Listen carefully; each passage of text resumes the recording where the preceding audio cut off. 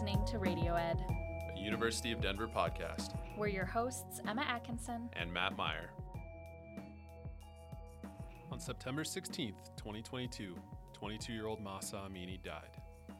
3 days earlier, she was arrested by Iran's so-called morality police for not wearing her hijab, a traditional Muslim face covering, in accordance with the regime's standards. Police claim she had a heart attack, collapsed to the floor of a station, cracked her head, and fell into a coma.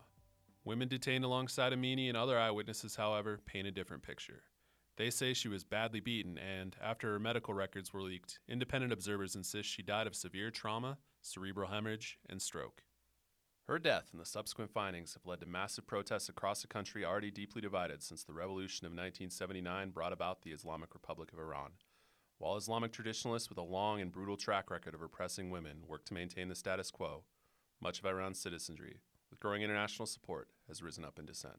More than 12,000 people have been arrested, and state-sponsored media reports 41 people have died, although independent sources place that figure as high as 240. The regime has shut down cell phone signals and throttled internet access in a response similar to the protests in 2019, where citizens took to the streets over a 200% spike in fuel prices. As many as 1,500 people died during those protests and left the country even more angry, divided, and repressed. It's a particularly troublesome time for women in the country, so much so that the Iranian-American women we reached out to, both inside the DU community and beyond, were unwilling or unable to discuss the situation, with several citing the current political climate and potential dangers for family members still in Iran. In this podcast, we'll discuss the situation in Iran with Nader Hashemi, director of the Center for Middle East Studies at DU. But first, we'll chat with someone who has firsthand experience in Iranian protests. I am Reza Mehrain, a PhD student in International Studies at the Joseph Corbell School of International Studies, University of Denver. I have a background in public policy and economics, and today I am extremely proud to call myself an Iranian student and political activist. I have been a student and political activist in Iran since 2013, and I can tell you that life for Iranian activists of all sorts is a continuous struggle, rife with risks of being arrested, being detained, being expelled from university, and fired from your workplace.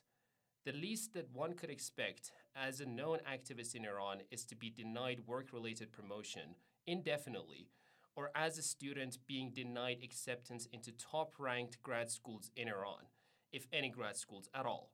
This being something that is happening on a daily basis with most of the individuals that are deciding to continue and pursue their educations abroad and in different countries. The death of Mahsa Amini has sparked what some are calling a feminist revolution in a country that's been under strict Islamic rule since 1979. How long has this reckoning been brewing? So the first feminist movement in Iran actually happened 1 month after the 1979 revolution, being the March 8th of 1979, the International Women's Day. Women took to the streets protesting the ongoing obligatory hijab discussion and demanding their basic rights and freedom. The Islamic Republic, of course, at the time took a step back, only to take 10 steps forward later. The protests continued in so many different ways throughout the years that were less apparent to the international community until the millennials and the Gen Zs entered the society, making these protests more obvious and more noticeable. In 2017, one of the most significant protests in post-revolutionary Iran happened when a video went viral of a 32-year young Iranian woman who took her hijab off in the middle of the street and put it on the top of a stick. Subsequently, unfortunately, she was arrested, and this triggered the next round of the mass protests in the country, with people from 105 different cities coming to the streets, but this time it was much different than the previous times that we actually witnessed protests in Iran, with the chants and slogans directly targeting the core ideology of the Islamic Republic and the Supreme Leader himself, calling him out as a dictator and opposing the theocracy that the Islamic Republic had held in place. From 2017 onwards, the chants were upgraded into demanding fundamental changes in the structure of the regime and essentially a regime change. And of course, we are here today after much occurrences and after the brutal death of Mahsa Amini in 2022, when people are calling for a revolution, which is the so-called Women's Revolution of Iran, or the Feminist Revolution. For those living in the United States, the concept of morality police might seem strange. Established in 2005, this religious police force is tasked with arresting those who violate the Islamic dress code. These interactions almost always target women. In 2014, these guidance patrols took 220,000 women to police stations and asked them to sign statements promising to wear their hijabs. 19,000 were given hair covering notices, and 9,000 were detained. In the same year, 3.6 million warnings and citations were issued for improper dress. In 2015, more than 40,000 women were stopped while driving in Iran for improper dress. As a result, their cars were impounded. These patrols routinely harass members of the LGBTQ community, with particular attention paid to trans women. As Mahareen explains, these patrols target women for numerous reasons. I, like many Iranians, have had talks and confrontations with the morality police on and off in so many different occasions. One thing that I can tell you for sure is that these people are not normal individuals. They are not psychologically stable, and there are no clear guidelines as to what they should and should not be doing in the country. In brief, the morality police is a segment of the police forces that is being paid to wander around in the streets with vans and motorbikes, to harass the people for their clothing, their hairstyle, for walking their pets, and etc., among many different things. And essentially their role is to enforce the social ideology of the Islamic Republic in the Iranian society. And one thing that is definitely for sure is that the more good-looking you are, unfortunately, the higher the risk of you being picked on by the morality police in Iran. Like many other places worldwide, the avenues of protests have changed and evolved, especially as younger Iranians have joined the fray. Through social media platforms and WhatsApp, a popular messaging service, news of Mahsa Amini's death and numerous public protests have made their way around the globe. In response, the government has throttled internet access and sent messages of their own. So the women and men in Iran are resisting the force of the Islamic Republic and essentially battling oppressive authoritarianism in two different fields. One is online and through different social medias, and the second is on the street.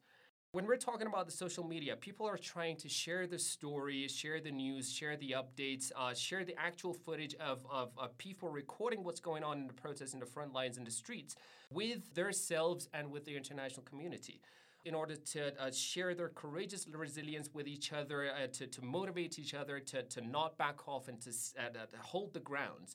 And with the international community to try to gain their support and let them know of what is going on inside Iran and the human rights that are being violated inside the country. And this has definitely paid off during the past couple of weeks with, as we are witnessing today, with many influencers sharing our message globally with their millions of followers through different Instagram posts, Twitter posts, and it's been gaining traction, which is something that we are very proud of and we definitely appreciate. And obviously on the streets. So about the streets, I have had the chance to witness and participate in the protests that have been happening in Iran in 2017 and 2019.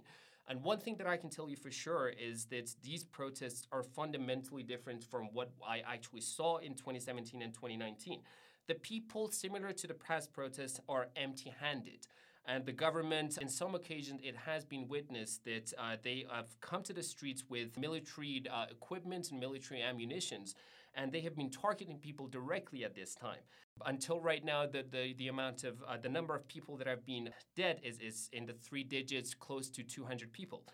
One thing that is extraordinary in these protests compared to the past protests that we have witnessed is the unity among the people. So say if people are protesting in the streets and the people and the protesters have been cornered in a residential area, we do witness that men and women, the owners of the residential properties, are opening their homes to these protesters, taking them in so that they would not be arrested by the police, which is something that is extraordinary and something that we haven't witnessed during the past decades and in the past protests, showing the unity of the people of Iran against the Islamic Republic. And as for the response of the Islamic Republic to these uprisings and mass protests, well, the Islamic Republic, per usual, is calling the protesters out and labeling them as either foreign individuals or Iranians who have been bought or misled by foreigners, which is a page of their playbook in response to all protests. And quite frankly, their small group of supporters are also having a very difficult time believing this narrative this time around.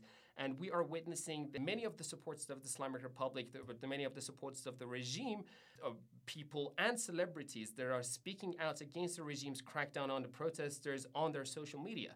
If we actually take a close look to what the Islamic Republic is saying about the people being bought and people being misled by foreign governments after 4 decades of them ruling in the country and implementing this harsh theocracy, we will only notice one thing, and that's the lack of sufficient governance by the Islamic Republic. With which they have failed so much and they have messed up so much that the protesters are currently on the streets, as they would call them, like foreign protesters or people who have been bought by the foreigners after 4 decades of them ruling over the country. So yeah, this is generally how the Islamic Republic is choosing to respond to these protests. For a broader look at the political powers at play, we bring in Nader Hashmi, the director for the Center of Middle East Studies at the University of Denver. He's a respected and highly valued scholar, teacher, and colleague at the university and has made numerous contributions to the University of Denver and the Joseph Corbell School of International Studies. As the founding director of the Center for Middle East Studies, he has undertaken an expansion of the center's research agenda and contributes to the public's understanding of politics and societies in the Middle East. A large portion of this discussion centers around Hashmi's latest essay on the website of Democracy for the Arab World Now, a nonprofit organization that promotes democracy, the rule of law, and human rights for all the peoples of the Middle East and North Africa. The essay is titled, "The Talibanization of Iran Has Sparked a Revolutionary Feminist Backlash." A link to his work is available in the show notes.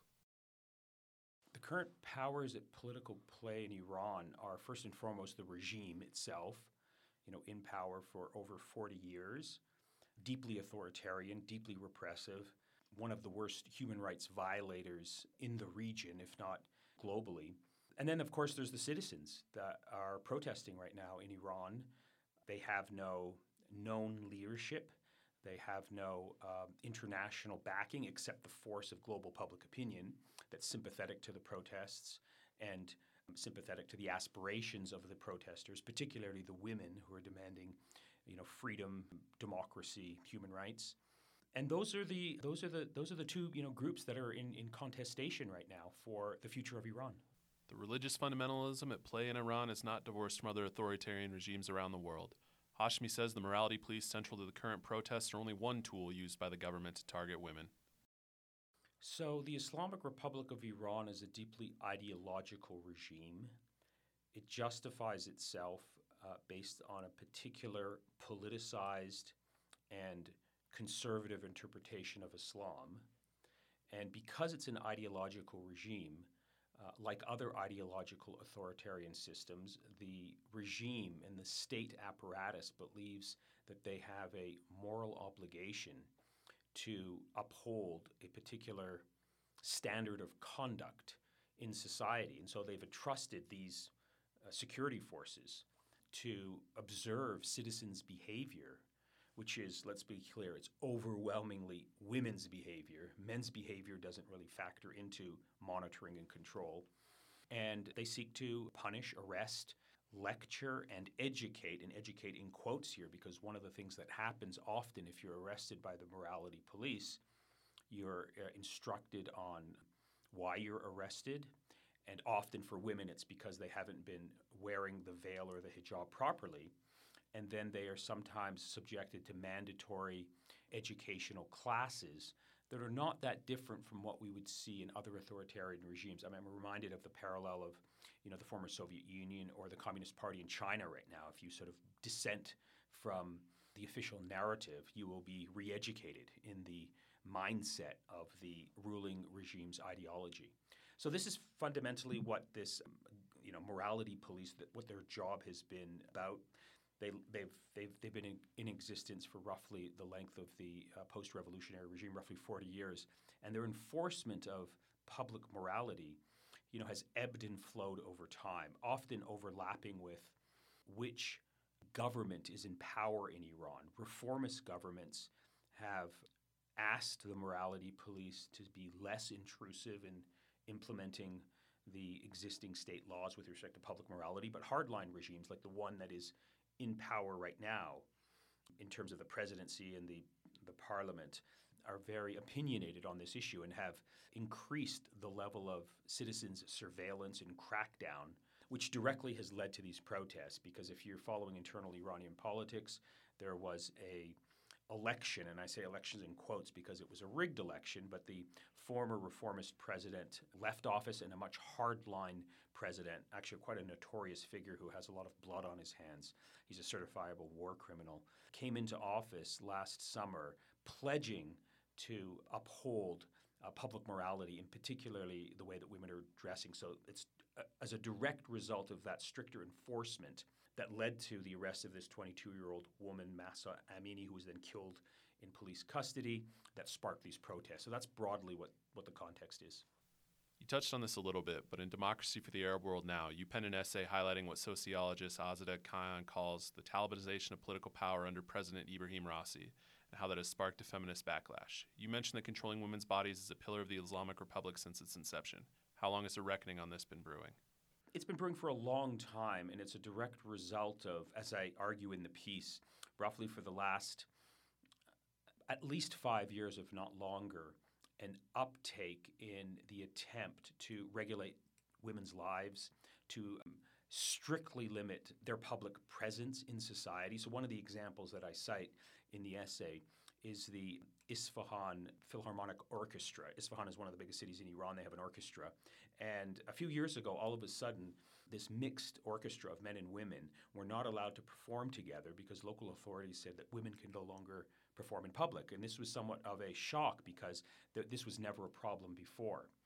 And so it became a problem a few years ago as a direct result of Iranian hardliners trying to control society by upholding this particular aspect of their political ideology, the presence of women in public, how they should perform, and what they can do and can't do. And so one of the obsessions that Iranian hardliners have with respect to the public presence of women is preventing them from performing musically, singing, or dancing. They view those things from their ideological, hawkish perspective as sexually provocative and undermining public morality.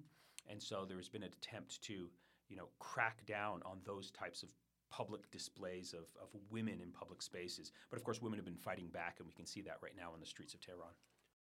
A handful of public incidences beyond the death of Mahsa Amini has sparked discourse, both political and public. The general consensus at the peak of Iranian government, however, remains the same. Yeah, well, now there has been a public debate in Iran among conservative hardliners over this particular attempt to regulate women's lives. There has been some actually dissenting voices who are saying, look, this is just making things worse. It's leading to irreligiosity, people leaving religion. It's leading to societal backlash. And so there has been this attempt to try and make sense of where this policy is leading and its effects on political stability.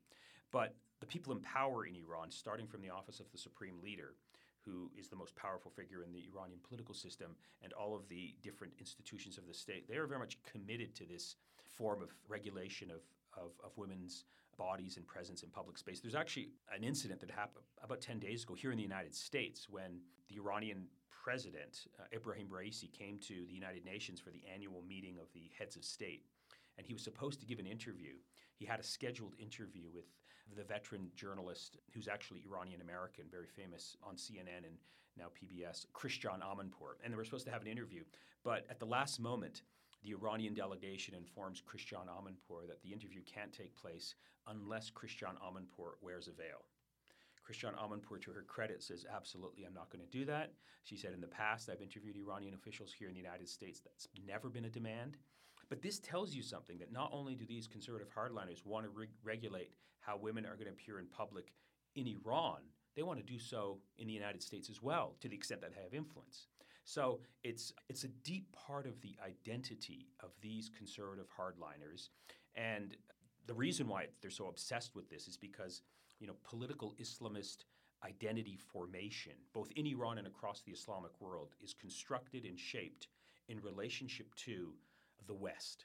The West is the big adversary. So the perception from the part of these Islamic, or I should say Islamist political activists, is that because the West is the historic rival, colonial, and imperial entity that has imposed themselves on the Islamic world, and because these political Islamists define their identity in relationship to the West, and they view the West and Western women as being dressing quite loosely, dressing quite provocatively, they then construct an identity for the ideal Islamist or Muslim citizen as the direct opposite or in rejection of what they perceive to be the West doing. So if Western women are perceived to be dressing loosely and provocatively, our women will dress conservatively. And this is almost for them, a non-negotiable aspect of their political identity, which is why they're so resistant compromising on this issue. Because if they compromise, then it raises the question, well, then what really do they stand for? What is their raison d'etre? What values do they claim to uphold? So that's the dynamic that explains the rigidity of the belief on this particular issue with respect to the role of women in public places. Both international response to the death of Mahsa Amini and the protests in the street of Iran are growing, something Hashmi likens to past controversies involving the Islamic government. With enough international pressure, Iran will change policy, even if only for a short while. International outcry matters because it's a source of solidarity and support to the women on the streets in Iran. It also then forces the Islamic Republic to sort of make a calculation in terms of how far do they want to go with this hardline interpretation of Islam, because now it's starting to affect its international relationships. So I was just reading a moment ago that Iran's very heroic and courageous Nobel Peace Prize laureate, Shirin Ebadi, who's a human rights lawyer and living in exile, has asked for the international community to pull their ambassadors out of Iran over what's happened over the last few weeks. So that's going to force the Islamic Republic then to make a calculation. If you follow the history of the Islamic Republic of Iran, this is a regime that has survived 43 years, not by accident. And what I mean by that is they know when to compromise in order to preserve the longevity of their political system.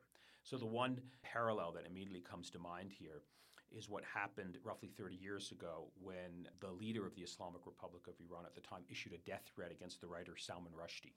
It created a huge international crisis and a huge problem for Iran. European ambassadors were pulled out. Iran's relationship with the world, particularly the West, was deeply threatened.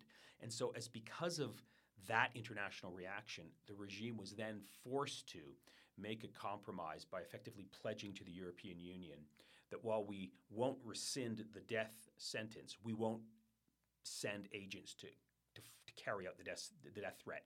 And so as a reassurance to the West and to Salman Rushdie that, look, we'll make a compromise in order that our international economic and political relationships won't be threatened. So that's sort of a parallel here. So I suspect if international outcry, attention, criticism of Iran, if Western countries start to pull their ambassadors out of Iran, if trade relationships start to get affected, then this is a regime that fundamentally, when it has to make a choice between its ideology and its national interests, will always choose its national interest because it's a regime that wants to continue living. And they're not interested in self-suicide. The battle for women's rights in Iran has been ongoing for decades, and the memory of Mahsa Amini will play an important role. Hashmi says she'll join a long list of women who have fought and continue fighting against a government actively stripping them of their rights. Her name will go down in history as synonymous with the struggle for women's rights, for the struggle for democracy. Now there's all these photos, artwork, songs that are being produced within the last week, remembering her and inspiring, civil society in Iran to continue to resist against this repressive regime. So I think that's how she will be remembered in the future. And I would just add, and I say this in my essay, that unbeknownst to many people in the West, the struggle for human rights and democracy in Iran has been led by many courageous women. I mentioned a moment ago the name is Shirin Ebadi, who is a human rights lawyer and won the Nobel Peace Prize for her heroism. But there are many other women, Nasrin Sotoudeh, Nargis Mohammadi, Sepideh Qolian, many, many women who are either have spent time in jail or have been forced into exile and who've been active in the struggle for human rights and democracy in Iran. So this is very much, I think, a positive development, because when you have this type of mobilization from basically one half of your society, it makes it very difficult for a regime to ignore those demands and try to repress effectively half of the population.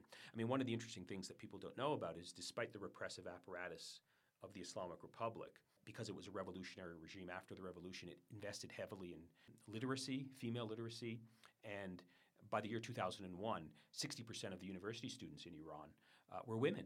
And so you have a highly educated class of women who are not going to be willing to live as second-class citizens and tell some, conservative cleric or listen to some conservative cleric who tells them how they're supposed to dress and not dress. So they're going to fight back. They're going to mobilize. There's been many smaller campaigns of women's rights activists mobilizing for their rights. They get crushed, but they come back again. So this is very much part of the broader backstory of the struggle for human rights and democracy in Iran, the role that women have played in this struggle.